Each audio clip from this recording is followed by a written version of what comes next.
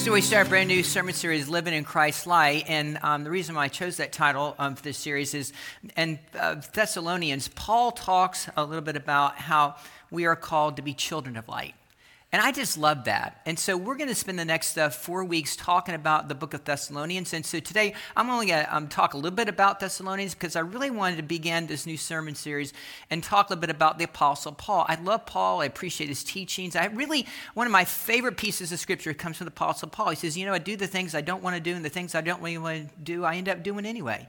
And I thought, that's me. That's us, isn't it? I just love that. And so I really appreciate the teachings of Paul. And I thought, what a great way to begin the brand new year is to be able to talk a little bit about the Apostle Paul and his teaching. And specifically, we're going to talk about the book of Thessalonians. I've never actually taught on the book of Thessalonians. So let me begin by reading just one, actually the first chapter. It's a short chapter from Paul's letter to the Thessalonians. He talks about Paul and Timothy and to the church of Thessalonians, and the God, the Father, and the Lord Jesus Christ. Grace to you and peace, he says. We always give thanks to God for all of you and mention you in your prayers, constantly remembering before our God and Father your work of our faith and labor of love and steadfastness of hope in our Lord Jesus Christ. We know, brothers and sisters, beloved by God, that he has chosen you because of our message of the gospel came to you, not in word only, but also in the power of the Holy Spirit, and with a full conviction, just as you know what kind of persons we proved to be among you for your sake. And you became imitators of us and of the Lord, for in spite of the persecution you received for the word with joy inspired by the Holy Spirit, so that you became an example to all the believers in Macedonia and Achaia. And for the word of the Lord has sounded forth from you, and not only in Macedonia and Achaia, but in every place of your faith in God has become known, so that we have no need to speak about it. For the people of those regions report about us what kind of welcome we have among you, and how you turn to God from idols to serve a living and true God. I love that. And to wait for his sons in heaven, and whom he raised from the dead, Jesus, who rescues us from the wrath that is coming. This is the word of God for the people of God. Thanks be to God. Amen and amen.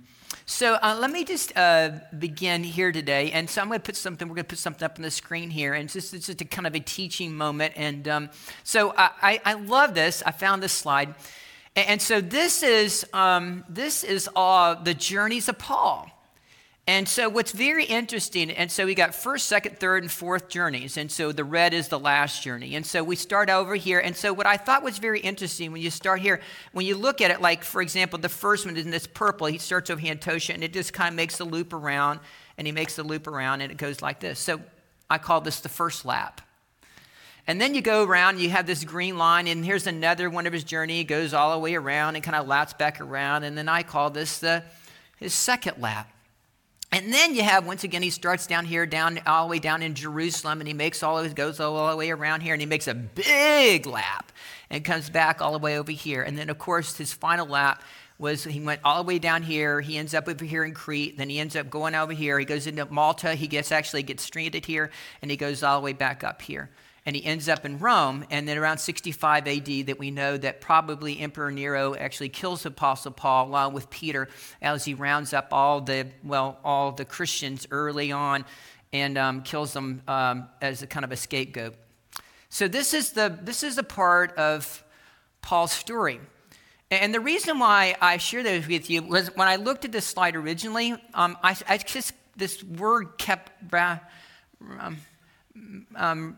being revealed to me, and the word was the word lap, because he kept making laps. And so then I started putting this kind of an imagery in my own head. I thought about the word lap, and I put it into a context for what I try to do every single week. I'm committed to do this, and this is my goal every single week as I stand before you as your senior pastor to preach the gospel. And the L stands for to be about hope that something I say today, or next week, or next month, or throughout the whole year, that you learn something new about the Bible. That I'm going to teach you something new about the Bible maybe you didn't know. The A actually has to do with, can you take something that I share with you from the pulpit, or something you experience in the worship experience and apply it to your life. A. And the P has to do with your personal relationship with Jesus Christ, because that's what it's all about. Can I amen on that?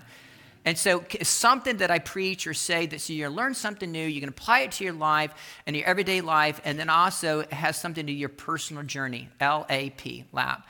And so what I think I love about the teachings of Paul, as I read them, I always learn something new. I think that's part of what Paul was trying to teach his churches in Corinth and Thessaloniki and Philippi and all over in Galatia. He was always trying to teach them something about the Word of God, to be able to take something, his teachings, and apply it to their life, and that they would learn something and apply it and help them have a deeper relationship with Jesus Christ. So that's my goal.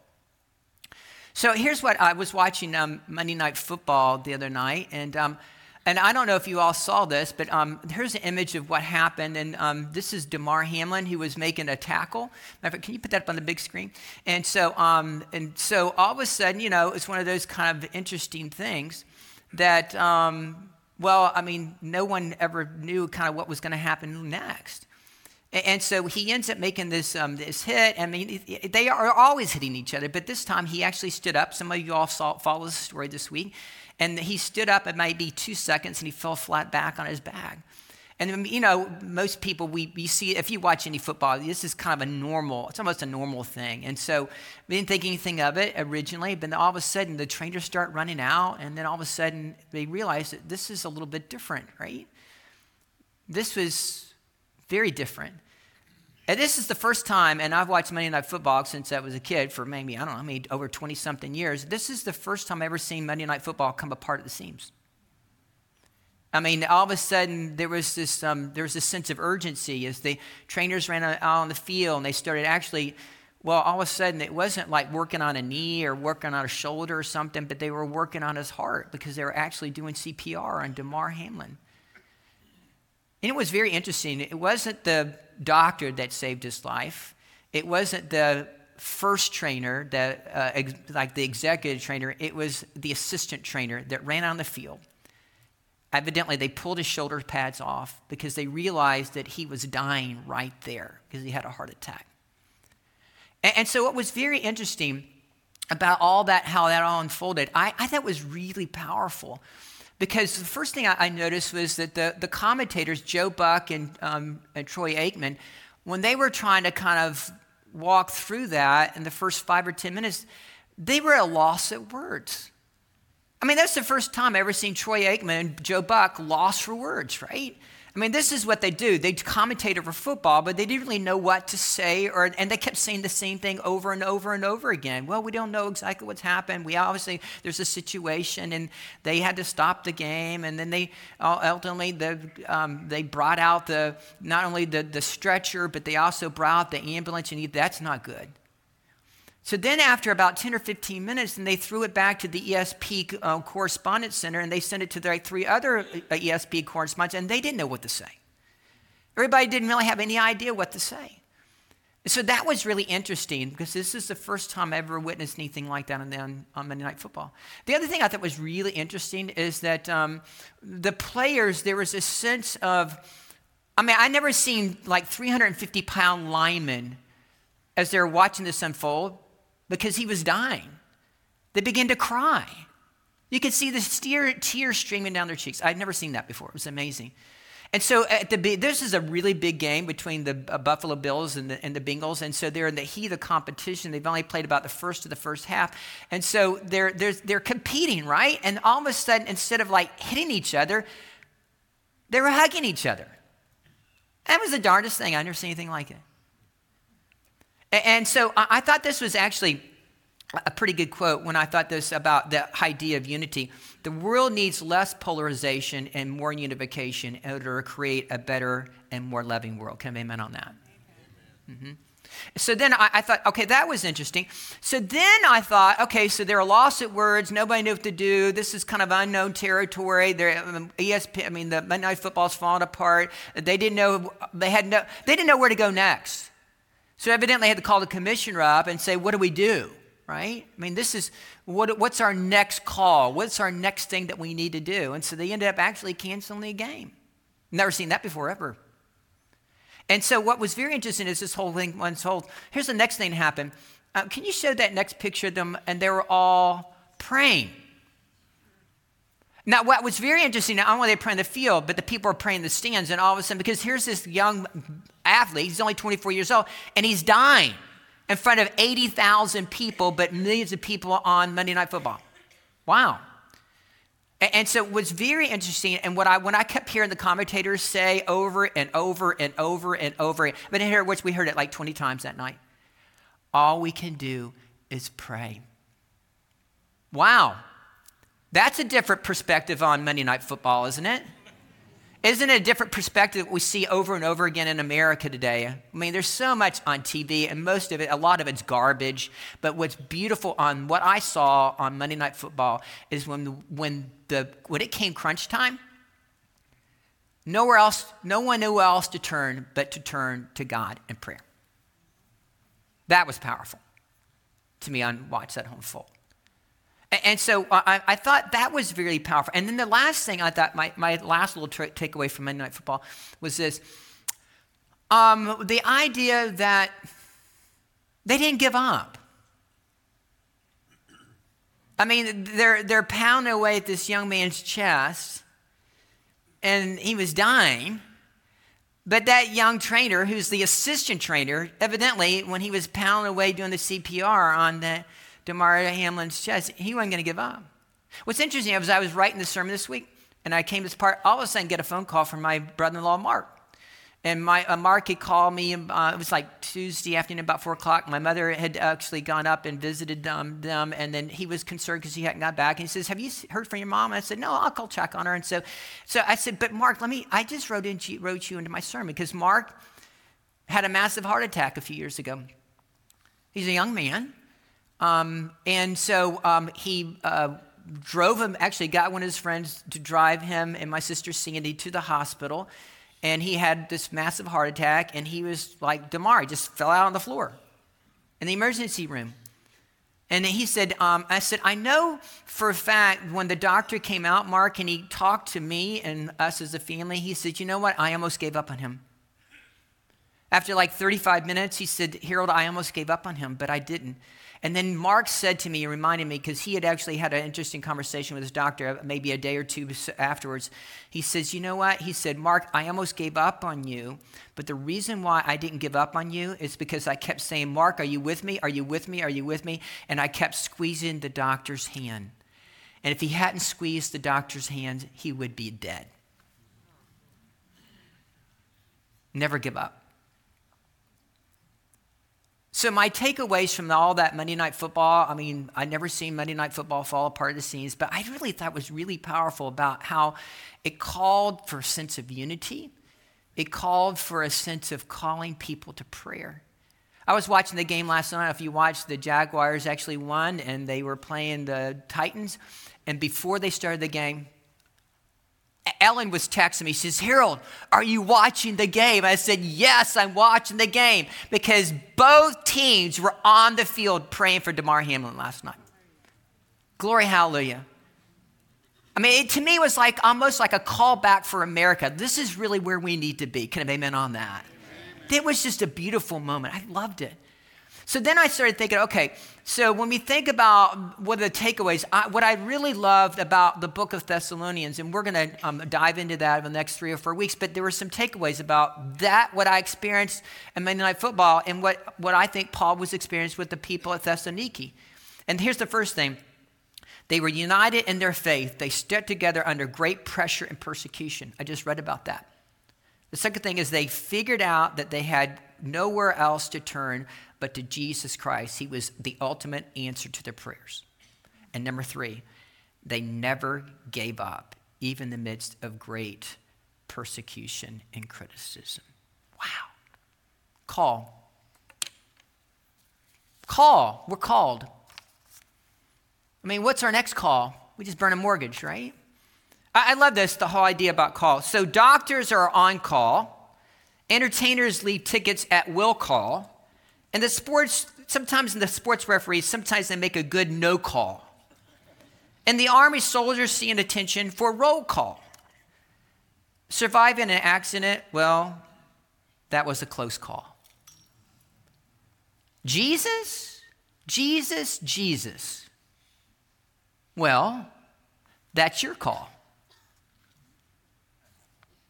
What's our next call?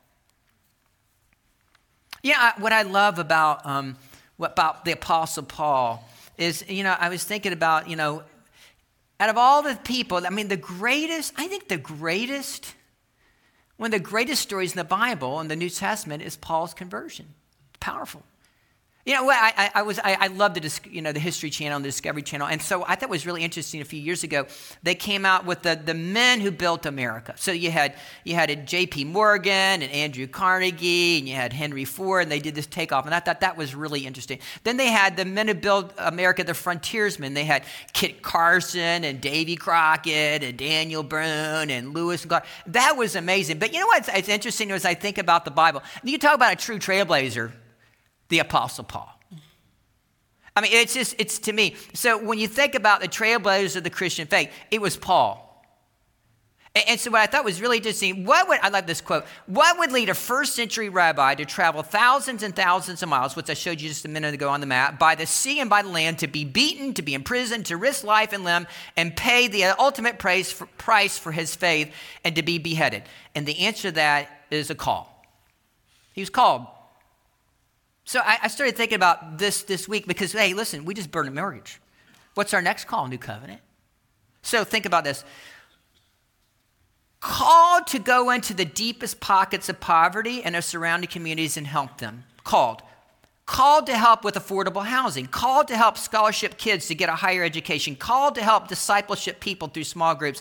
Called to enhance our existing facilities. Called to evangelism and inviting people to come to worship. Called to faith. Called to love Jesus. Called to fight racism. Called to love our people. Called to excellent worship. Called to make a difference in your neighbor's life. And called to be a good neighbor. Called to impact poverty in the world, to build wells and gardens and give away sewing machines and cows and goats in Africa.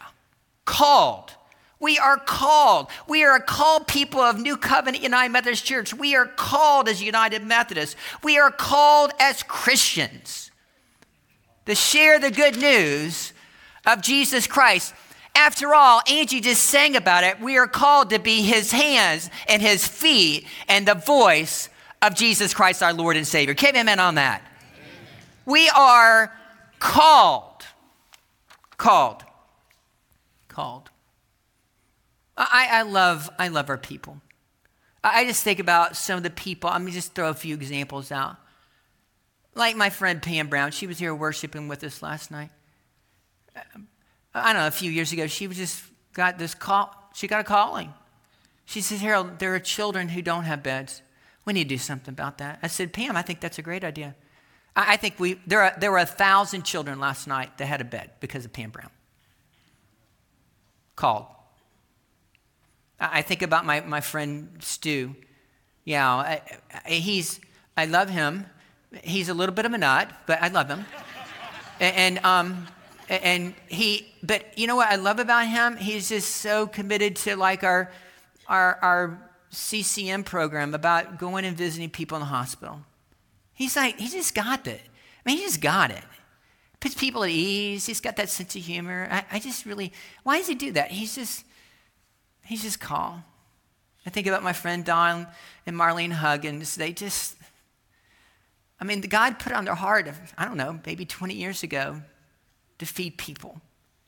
And literally tens and thousands of people in their community have food because God called them. I love that. That's what I love about it. I just gave you three little, I could go around the room and there are literally hundreds of people, 100 examples. But why do people do that? It's because they are called. So what are we called to do? I mean, what's next? Think about that. When you put it in perspective, hey, listen, doctors are called, on call, will call, no call, roll call, close call. But Jesus, Jesus, Jesus, oh, dear Jesus. That's your call. It's interesting. Last week I wasn't with you. And I decided on Sunday morning, my wife preaches down at Lake Pan. And so I surprised her. I was, because it's going to take the week off, so Ellen preached, and I know she did a wonderful job, but it was just nice to have just a day just to kind of deep breath. So I said, I need to go hear Donna preach. By the way, she's a much better preacher than me.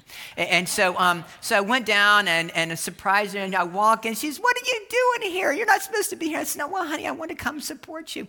And so in the middle of her sermon, I didn't realize this, but I got a pop quiz. And I'm sitting on the front row, and she says to me, "Now, Harold," because she was preaching on Shadrach, Meshach, and Abednego, and Daniel, Lion's Den, about overcoming adversity or something along those lines. And she says, "Now, Harold, when you got run over, then you were in that accident, and like you were getting pulled out of the car, and you were going through all that, and then they put you out in the middle of the road, and you kept saying something." She said, "What were you saying?" I thought to myself, I didn't know I was going to get a pop quiz. It's a good thing I'm really paying attention to your sermon. So then I said to myself, this is what I said, honey. I just said it out loud in front of all her congregation. I said, "Oh, dear Jesus, oh, dear Jesus, oh, dear Jesus." I mean, you think about it, sometimes in life we have nowhere else to turn, right? Just like the other night in Monday Night Football when it all kind of fell apart at the seams. Somebody was called to round the field to do CPR on a young man to save his life. I mean, the commentators didn't know what the next call was to be. What's our next call? So, what? Let me just teach for a second. And so, hey, can you put that next slide about the Apostle Paul? Let me just share with you all, because once again, I wanted to teach today about Paul. I love Paul. So let me give you a few highlights about Paul. So here's the first slide. His writings helped shape the lives of nearly 1/3 of the world's population. Think about that. I think there's about 8 billion people on the planet Earth, and 1/3 of the people on the planet Earth are Christians. So that helped shape who we are as Christians, his teachings. He was the second most important figure in the Christian faith, only after Jesus Christ. He translated the gospel of Jesus into philosophical categories in the language of the Greco-Roman world so people could understand it. Paul. He wrote or attributed to 13 of the 27 books in the New Testament. Paul. Half of the book of Acts, which is the story of the early church, is actually devoted to Paul's story. Paul. Here, can you go to the next slide? He was probably in his early 20s when Jesus was crucified. He was probably killed around 65 AD, which I mentioned a few minutes ago, which is actually the book of Acts is only written about 80 AD, which is only 15 to 20 years after Paul's death. Luke was probably a traveling companion of the Apostle Paul and writing down much of what his teachings were. Paul's letters were written from around 49 to 69 AD. By the way, the book of Thessalonians is the first letter that Paul wrote. It's the earliest writings that we have in the New Testament. It came before the Gospels. It's written around 49 or 50 AD. The first piece of scripture that we have is actually written from the Apostle Paul, and it's the book, Paul's letter to the Thessalonians. Then what do we find out about? And so if you go back and look at the teachings of Paul and what was written about Paul, you can actually dissect and actually figure out some things that are specifically attributed to who he was as a person. So he says, "I'm a Jew born in Tarsus. I'm a citizen of no ordinary city. I was circumcised on the 8th day of the people of Israel on the tribe." He's from the the tribe of Benjamin. I studied under the Gamaliel, and he was thoroughly trained with the law of our ancestors. And I was advancing in Judaism beyond many of my years and my own age and among my own people. So in other words, he was making great strides about being a great Pharisee. And this is what he had a lifelong dream. And so what was very interesting, evidently, when you look at the story, he was very well trained. Matter of fact, his mother and father at the age of 12 or 13 sent him to Jerusalem to study under, the elite of the elite. So he had this unbelievable education.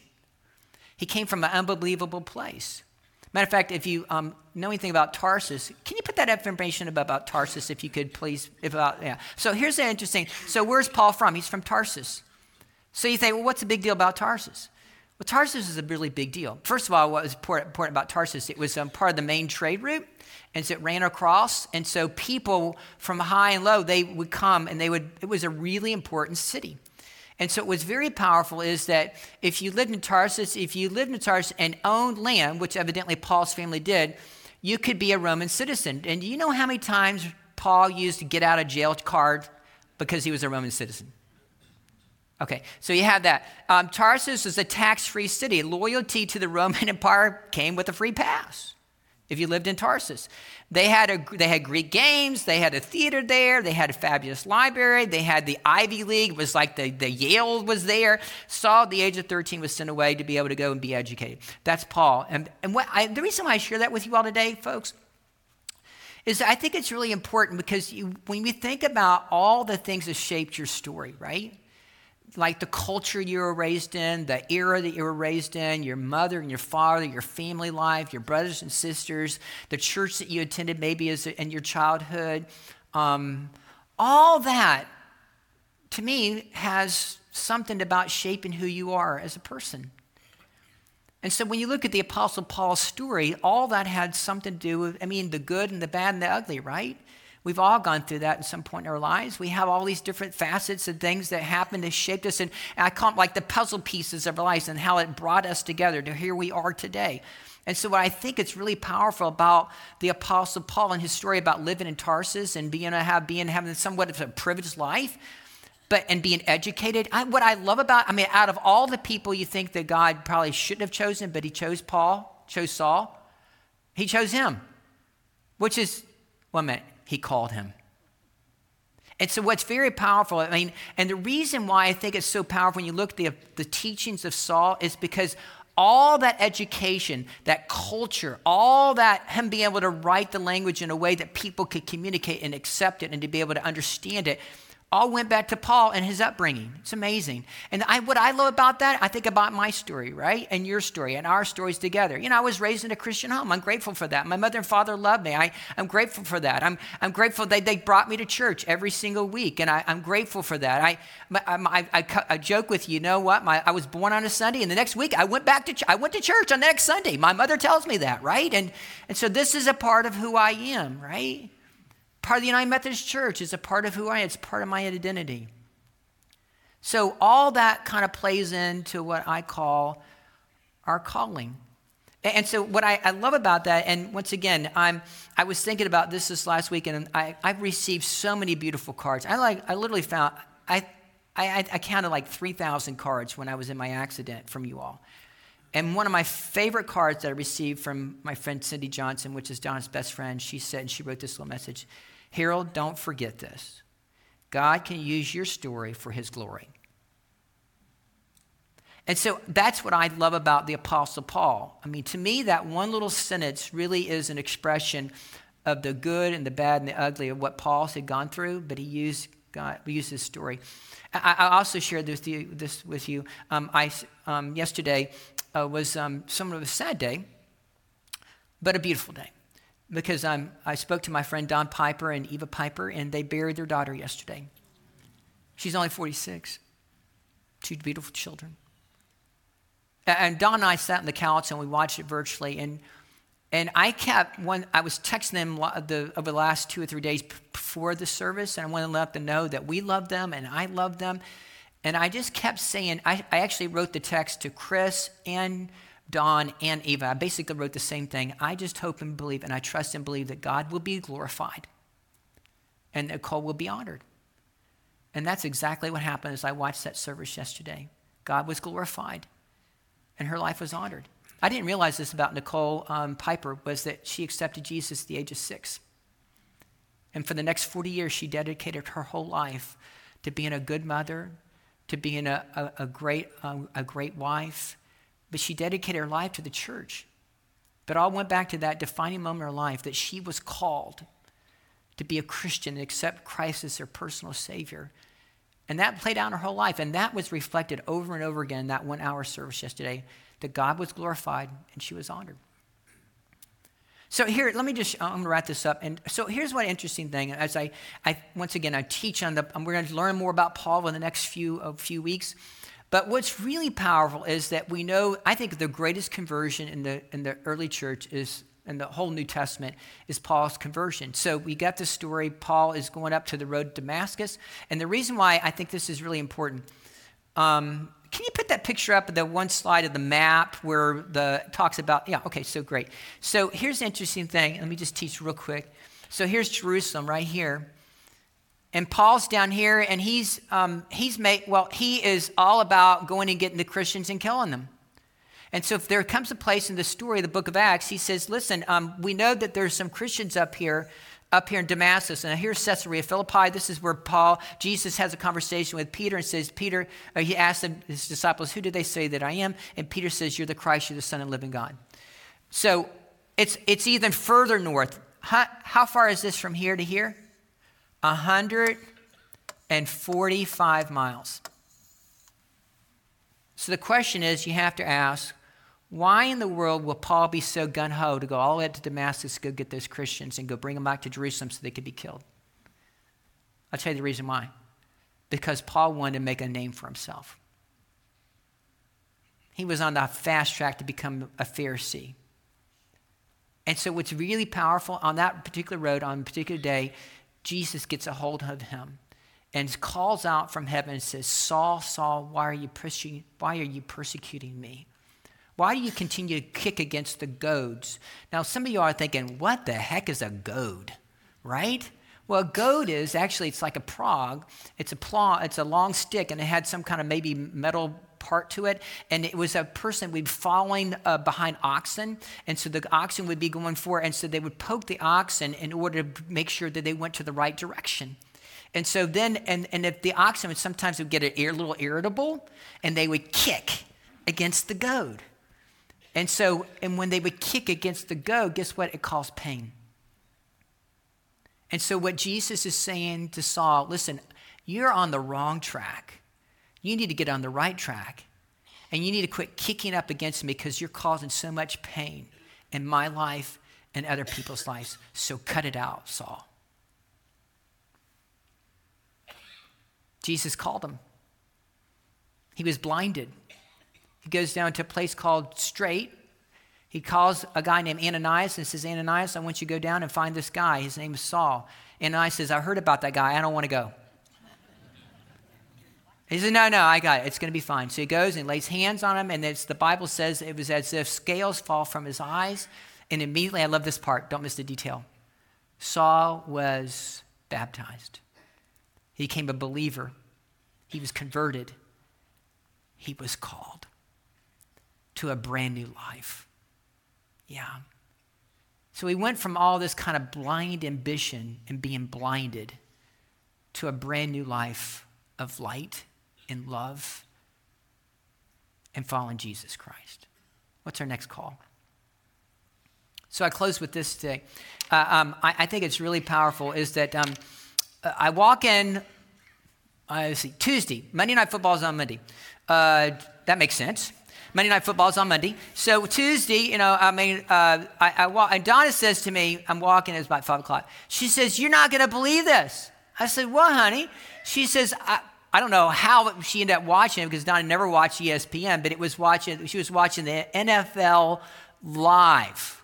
I think, what are you doing watching that? Well, I wanted to find out if we found out more about Damar Hamlin. I said, okay. And she says, I took a picture of this. I said, what'd you take a picture of? And she literally took a picture. I think I've got a picture of it. This is Donna Hendren. She took the picture off of her TV. And this is the NFL Live Network and the former quarterback Don Orlinski. He was praying on Tuesday for Damar Hamlin's life. Donna says, I can't believe it. I've never seen anything like it. I haven't either. She was so taken back, she literally took out the camera and took a picture of it. So then I went back and I found the prayer. God, we come to you in these moments that we don't understand, that are hard, because we believe that you're God. And coming to you and praying to you has impact. We're sad, we're angry, and we want answers, but some things are unanswerable. We just want to pray, truly come to you and pray for strength for Damar, for healing for Damar, for comfort for Damar, to be with his family, to give him peace. If we didn't believe that prayer didn't work, we wouldn't ask this in the first place, oh God. I believe in prayer. We believe in prayer. We lift up Damar Hamlin's name and your name. Amen. I thought that was a great prayer for the NFL Network this week. It was a great prayer for America to hear. So, well, call. Doctors are on call. Entertainers leave tickets on will call. And the sports referees sometimes make a good no call. And the army soldiers stand up at attention. They take roll call. Survivors of accidents, sometimes they experience a close call. But Jesus. Oh, dear Jesus. That's your call.